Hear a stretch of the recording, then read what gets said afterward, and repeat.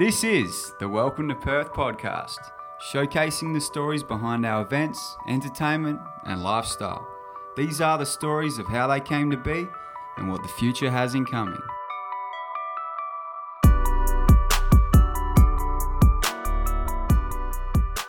Hello, listeners and viewers, to the next episode of Welcome to Perth Catch-Ups. Today, I've got with me a very cool dude.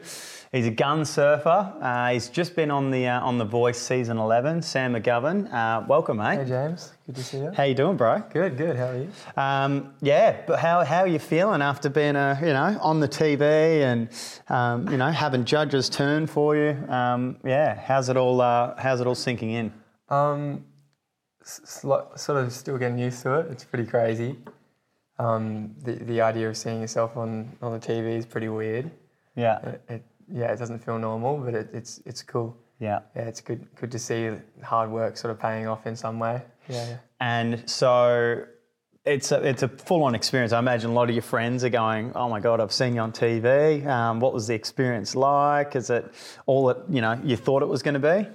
Yeah, it was. The experience was awesome. It was so surreal. That's what everyone would say, really. But it was really good. I guess there's a big sort of idea around TV shows and reality TV shows, especially music-wise, being very sort of bad for musicians in terms of not helping their careers, almost damaging careers. But with this show, it was actually kind of the opposite. It was really good. We met so many different artists. It was just a bunch of artists from all different lives and genres just chucked into this one situation that we had no idea what was going on. So we all bonded really well. Everything good came out of it, really. It was really awesome. Love it. Now, for listeners that don't know what The Voice is or they haven't seen season 11, do you want to just give us a little bit of a rundown of your experience? Yeah, so it is pretty much a reality TV show, but it's almost like a competition. You've got a bunch of artists performing in front of 4 chairs that are faced the other way. And those 4 judges are? Keith Urban, Jessica Mauboy, Rita Ora, and Guy Sebastian. So it's pretty intimidating. Big names that are sitting there that you can't see and sorry to cut you off, but what were you feeling like when you were walking out to do your live audition? Because we were in Sydney 2 weeks prior, doing a lot of other filming and stuff. I was really nervous the 2 weeks before, but then sort of the 2 days leading up to knowing that I was about to jump on stage, I just relaxed, took a few deep breaths, and I was more excited to get out there than I was nervous. Awesome. It was just wanting to just get out there and do what I do every day, really, because I just had to remind myself that, what do I want to do when I get to my venue? I just want to jump on stage and play. So I just treated it as that. I just went out there and just stayed relaxed. And I got nervous at the end when they were in front of me and I had to talk to them because I was like, oh, God. And how many judges turned around? I had 2. I had Keith and Jess. Love it. But at the time, Rita and Guy were sort of starting to fill up, so everyone was getting a bit picky. But it didn't show it on the TV, but at the time when they turned around, no one had nothing bad to say, no critique at all. Yeah, it's actually just compliments, and Guy was even so amazed. He said, you killed it, man. Your guitar playing, your vocal is just a package. You did really well. So it was really good to hear from them. Yeah. And then, so who did you pick, and why did you pick them? That would be a tough thing because you're sort of having to reject this famous artist that I imagine you respect, and you got to pick. So it was Keith and Jess that you were picking out of. Yeah, Keith and Jess. Jess pitched pretty hard. She was pretty keen on having me on her team. She said she didn't have anyone like me, which was true. On the other hand, Keith also wanted me, but I guess from the start I did want to go with Keith. I knew if Keith turned, I'd probably go with him because funny enough, he was the first album I actually bought when I was a kid on my iPod. I saw recently on Instagram they posted that the little iPod touches, the tiny little ones. apparently are worth a lot now because they've just been discontinued. Because no one stopped ironing them, Yeah, and then they're not making them anymore. And I found mine yesterday, and I was right. It was the first album on my little iPod. Love it. So yeah, I guess I've grown up and I sort of listened to him when I was younger. Not that he's a major influence on me now, really, but I still look up to him. He's a cool guy, so I chose Keith in the end. Very cool. Yeah. And what did he think about that story when you told him that? Oh, I'm sure he's probably had it a lot, but yeah, I'm sure he appreciated that for sure. Yeah. And then, all right, so you picked Keith. Was Jess off you? Was she like, "How dare you not pick me"? Or was she was fine. Not a big loss, I'm sure. And then, all right, so then what happened next? Lots of hugs. Just meeting everybody. Had this feeling in my arms, like my arms had disappeared. I showed on the vision. I sort of went like that. My arms, I didn't know if they were there still. Yeah, It felt like they dissolved. It was the most surreal thing ever. It was crazy. And so you then go into the next part of the competition? Yeah, so jumped into like callbacks and battles. This year on TV, they sort of they didn't really show as much of that. They sort of squished it in together to get it done pretty fast, which was kind of like, well, all of us were kind of like, oh damn, because there was so much more that was happening. Yeah, like I know a few people's callback performances didn't even get shown. But yeah, I went into the callbacks and I went up against my friend Mel. We just both had to re-sing our audition songs just in front of Keith, who was standing like right there. Yeah. And it was just me and Mel, and we had to sing it.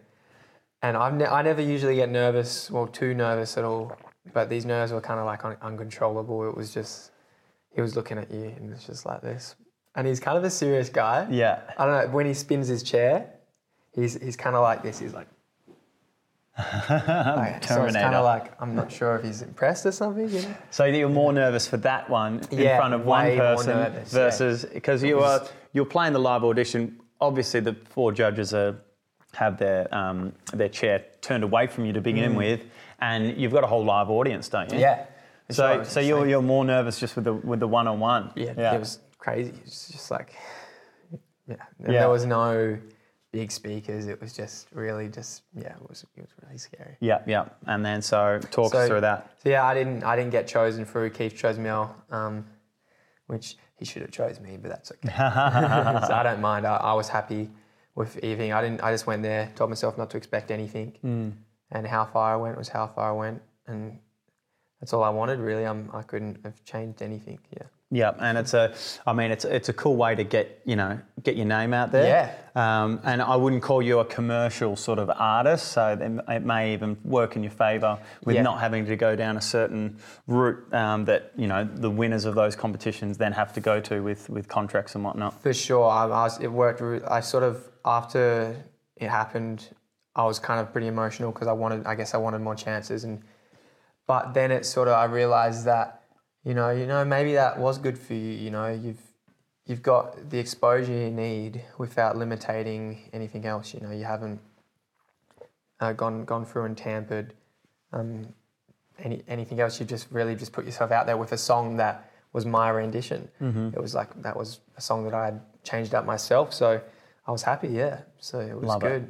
And have a heap of people been hitting you up since they've seen you on the show? It's been pretty wild. It's been crazy. The day after my blind audition, which was a Thursday, because it went on a Wednesday night, I was playing at the markets in Scarborough, and it was like, it's kind of weird because I'm the same person playing the same songs, but it's cool too. Like, I guess people are suddenly noticing. All of a sudden they're like, that's this guy, rather than just walking by and going, oh, that's cool music, but not actually taking the 1 or 2 minutes to actually appreciate it. Which does show how, like, status can change things, which is kind of sad, but I'm not complaining about it. Well, this is a little bit off topic, but this sort of goes to what you're saying. Yeah. I remember Sam reading an article about Banksy, the artist. Yeah. And obviously his art goes for a ridiculous amount of money. Crazy. And he just did an experiment that he was just doing some art on the side of the street saw in that. New York City or something. $50. 50, Yeah, and just selling it, and people were like Yeah. walking by, exactly the same art. People bought it that it got made Yeah. thousands of dollars. Yeah, so it is funny, isn't it? Like, Yeah. you know, a name can really change a lot of people's, perception, or make you sort of stop and notice. It's a funny thing. It's a bit sad, isn't it? But I guess that's life. I guess the people that I guess it shows you how important it is to remember the people that were with your journey from the start, because they've been there for my mum and dad. I don't know, but yeah. It was weird, that night I played in Scarborough. Suddenly there was a huge crowd suddenly forming around, and people coming up to me asking to have photos. Yeah, I was like, what's going on?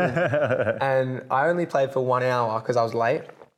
Usually I play for 3 hours. Why were you late? Oh, I don't know. Surfing? I wasn't sure if I wanted to go that night because so much had happened. Like it was just so full on. Like I just wanted some time to chill.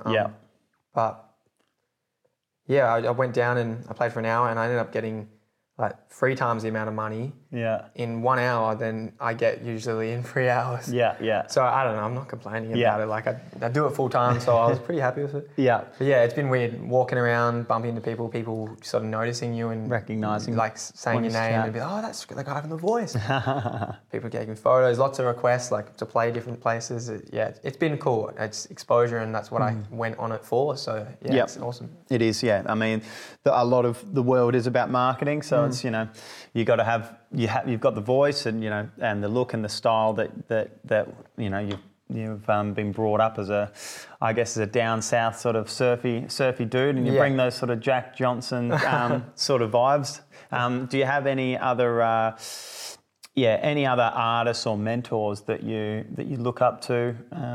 Whether it can be outside of music, but then also music influences. Yeah. Okay. I guess. When I grew up, the main artist I listened to was the biggest one for me was John Mayer. Although I don't look up to his lifestyle, his music ability, his music, and what he does, his music songwriting, and I guess he's very knowledgeable, but it's very Hollywood, so it's not for me.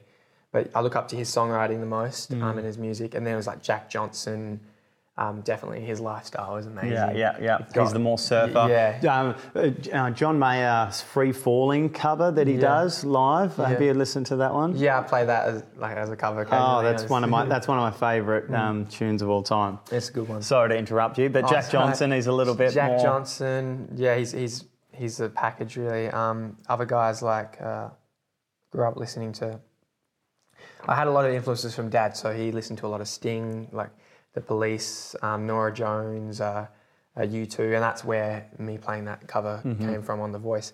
But my influences were really like Ziggy Alberts, John Butler, Ben Howard's a big one. And then like other guys like a friend of mine, Kim, I looked up to since he sort of became well known. I loved his songs. Churchill? Recently we've come in contact and been catching up for a coffee, so it was good to get lots of advice from him. He's really helped out with sort of guiding me, especially after The Voice, because it's hard to know where to go next, and he gave me a lot of reassurance to sort of just keep going forward and just keep doing your music. And another guy is Riley Pierce. He's a local guy from WA. He has some amazing songs too, and he's given me a lot of advice, so it's been helpful. And Riley's got a new album that's about to come out. Yeah. He? So he's very good voice. I remember him from the Causeway Bar days when he'd be playing down there on a Thursday night. What's his give his album a little bit of a plug? What's the name of the album? Oh. I know you've pre-ordered it. I pre-ordered it, but I think it's something about the water and the rough. I'm not sure. But Riley Pierce, you'll be able to see it on Spotify anyway. I have to look at it, but it's good. And what we will do, actually, speaking of Spotify, we'll put a little link to your Spotify profile. So for those people that are listening to the interview and are interested to hear your music, we'll put that in the show notes. For sure, yeah. I'll be definitely releasing. I'm jumping in the studio soon. Going to do a full cover of the song I did on The Voice. Just nice acoustic and stripped back, but similar. Love it. So yeah, that'll be good because I guess a lot of viewers have come from The Voice, so I'm sure they'll like that. Yeah, So, yeah, definitely. And so I mentioned just before, though, that you grew up a little bit down south, a bit of a surfer dude. So what was the childhood looking like for you? Oh, I was always a kid during school that never went to the parties because I wanted to wake up early before school to go surfing? Surfing. I had a tight little group of friends. It was just the three of us. Yeah. And we would wake up, we'd just go surfing all the time if the waves were good. That's all I did. That's all I cared about during school. I've seen photos. I haven't been surfing with you because I'm nowhere near good enough, but it looks like some amazing breaks you've surfed before. Where's your... I mean, and they look scary. They look scary just from looking in the photos. So I guess a couple questions. How are the nerves when you're about to take off? And you're on a 12-foot or a 15-foot wave. And the next one is, what's some of your favourite surf breaks that you've been to? Oh, it's pretty thrilling. It's like an adrenaline rush and like a high that you don't get from anything else in life. Is it a similar feeling to when you're about to walk out on stage, like for The Voice? No. Are they you can't compare? They're two different feelings. They're like in the same category, I guess, in terms of like feeling happy and stoked. But they're not, they're quite different. Yeah, there's especially at a wave like that, my favourite waves down south are my favourite one, although I'm still learning how to surf it, is the box. Mm-hmm. That's the photos that you saw. That's where the pros surf for the Margaret River Pro. Sometimes it's very dangerous. I have had some bad injuries out there. That's why it's so thrilling when you go down it. Because your life could be on the line if you get it wrong. Yeah, for sure. But it's so rewarding. Just getting spat out of it. I had a wave recently. I was on my Instagram and I took off and I had this. I took off on it and it was a bigger one and I sort of felt really deep and saw it go over me. There was a few photographers down in the channel. Mm-hmm. So I was like, all right, gotta stay on the rail. Gotta make this one. And the lip sort of goes over you, feeling like nothing else. And then it felt this really big, I haven't felt this before. I felt this big surge of pressure, draw into the wave while I was inside it. And I couldn't see anything. Yeah. And it's a huge pressure draw. I was like, what's going on? And I just bent my knees a bit more and then just spat me right out. It was insane. And that's where you see those, from pro surfers, how that, It's insane. I talked to one of the photographers afterwards and I was like, oh, did you get the shots? This was the other guy. So there's two photographers. Yeah. One guy got the shots and the other guy was like, man, I stopped shooting you halfway because I thought you weren't going to come out of it. Oh, you're kidding. And I was like, you're kidding me. But that made me feel good. I was like, okay, because I'm a bit of a rookie still. I'm pretty bad sometimes. And I was like, oh, surely it wasn't that good. That was a good wave. But he was like, mate, that was good. So it was pretty fun. Epic, what a feeling. And so what are your worst injuries you've done while surfing the box? That's or not a good surfing? Question. Oh no. No, you don't. You don't need to answer it. You can give us the PG one if you want, or give us the R-rated. Up to you. PG version is the first time I surfed out there. It was the second wave, took off and I went top to bottom and just had no idea and just ate the most load of poop I've ever ate. There's holes in the reef everywhere and obviously one leg went down one hole and one leg went down the other hole and scary. There's a scar there from 3 years ago. Yeah. And I went down and I just smacked into the reef. This is pretty exclusive. I don't said this over interview, I don't think before, but it's just this big lump of reef just smacked me there, but it went in right between my legs and it split my nutsack. Oh no, that's not what you need. That's a tough moment. That's a scary moment in the wetsuit. There was a hole in my wedgie and there was blood coming out. Oh no. And I came up screaming. I was like, oh no, not what you want. And then these guys out the back were like, shut up. You sissy. My nuts. It was a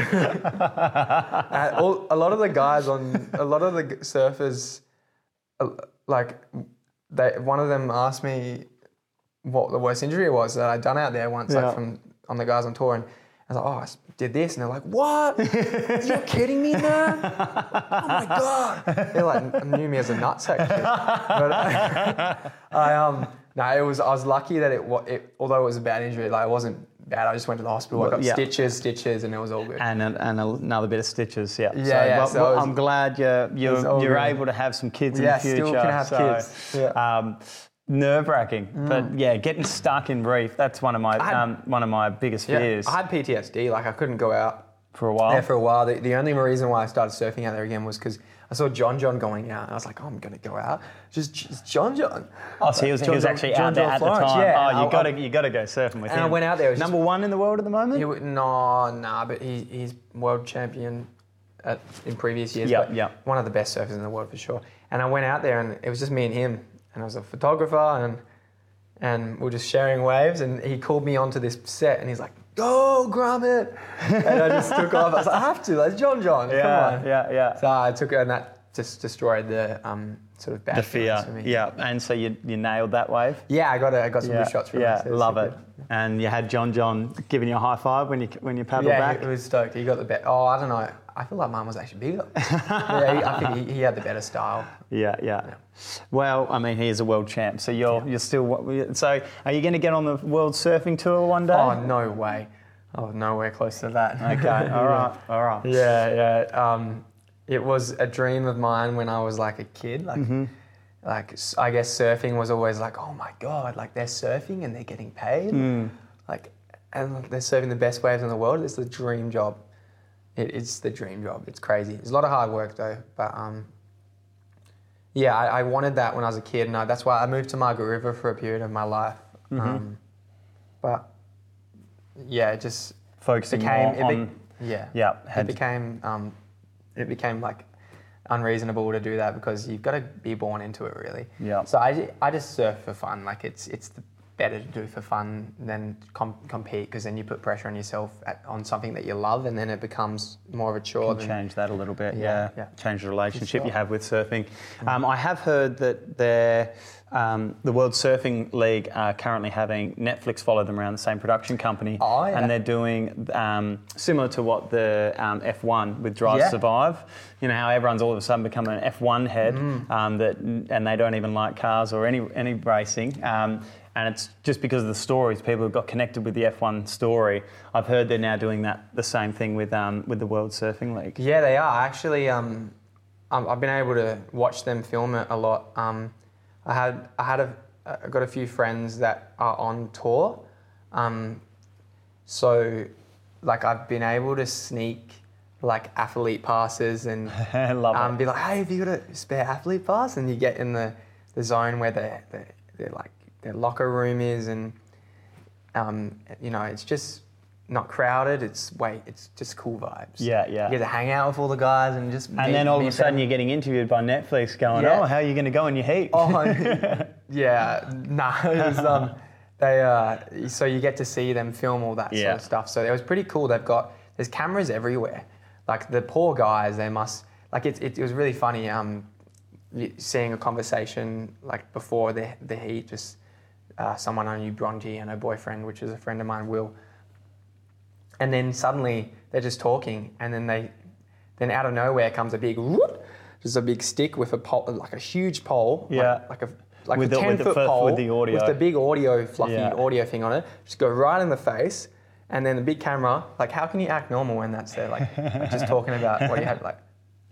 It's really weird. So it's really fun, really weird. Interesting watching I've them got to do it, meet. I've got to meet a few of the guys filming, and they seem to have a lot of fun. So yeah, it seemed pretty good. And just finishing off on the surfing topic, but Kelly Slater's still cruising around at his age. Is he 50? I don't know. I got a photo of him With the great man? Yeah. So my question around, like, for him to still be out there doing it, I've heard he just takes really good care of his body. Oh. And the surfing league has normally been known as like a big party place, and maybe that's why surfers don't last too long on the tour, or well into their late 30s, but I mean he's done it all through his 40s. Yeah. So I guess the question is it still like a big party league, or is it like got to the point where it's really professional and they're taking care of their bodies after heats and after wins? I reckon that's definitely a question for the guys on tour. I wouldn't have a clue, but from like, I guess just seeing what they do from like an outsider's perspective, it seems like they're like starting to move away from partying entirely and just like really focusing on health and yeah, like that, because I guess they look up to him. Yeah, Kelly. So you got a photo with the great Kelly? I was so stoked. Like, I had to. I never wanted it, but love it. It's pretty funny. Love it. We'll take that one to the camera. Actually, we'll put. You know what? We'll put that photo in the show notes as well. He's funny guy. Love it. He's a cool dude. He's very impressive. Yeah. I didn't want to be that guy, but I was you were that guy because he told me this might be his last year in Marks. So I was like, I have to do it. Yeah. I reckon he gets that a bit. So yeah, that's okay. So where's Sam going to be in 10 years' time?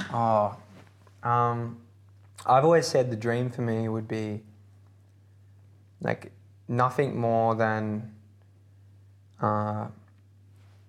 living from my music. You know, I'm not asking for much really. I just want to be able to get to the point where, you know, you can live a stable life and do the things that you want to do and you need to do, and not out of proportion, you know, but be able to like have the enough money to do the things that you want to do and have that comfortableness. Yeah. But not too much, because it's important to not get in that mindset, because then nothing's ever enough. Materialistic sort of mindset. I've never felt like that. The dream for me would definitely be a house, a little house. I don't care if it's a little shed. Next to the beach? Oh, the dream was on a green hill. Yeah. In Walpole, somewhere in Walpole, on a green grassy hill overlooking maybe like a little bit of an ocean view, a wood fire, and, you know, being able to live off my music and just the things that I love to do, and that's it. And don't need an Ed Sheeran jet plane. Just if I'm still driving my Subaru Forester, that's great. Just as long as you're happy and comfortable, that's good. Yeah, that's the dream. But hopefully, in terms of music-wise, doing a few tours around Australia. I'd love to do some shows overseas in the future when I build up a fan base for that. Just see where it takes me. The not knowing is the fun of it, isn't it? Yeah, love it. And on that awesome answer, I think we'll leave it there. But looking forward to watching your journey in music, but also I'm looking forward to stalking your Instagram with all these barrels that you're getting and looking at it with envy, but also with admiration. I have to wait till next year for when the photographers are back on.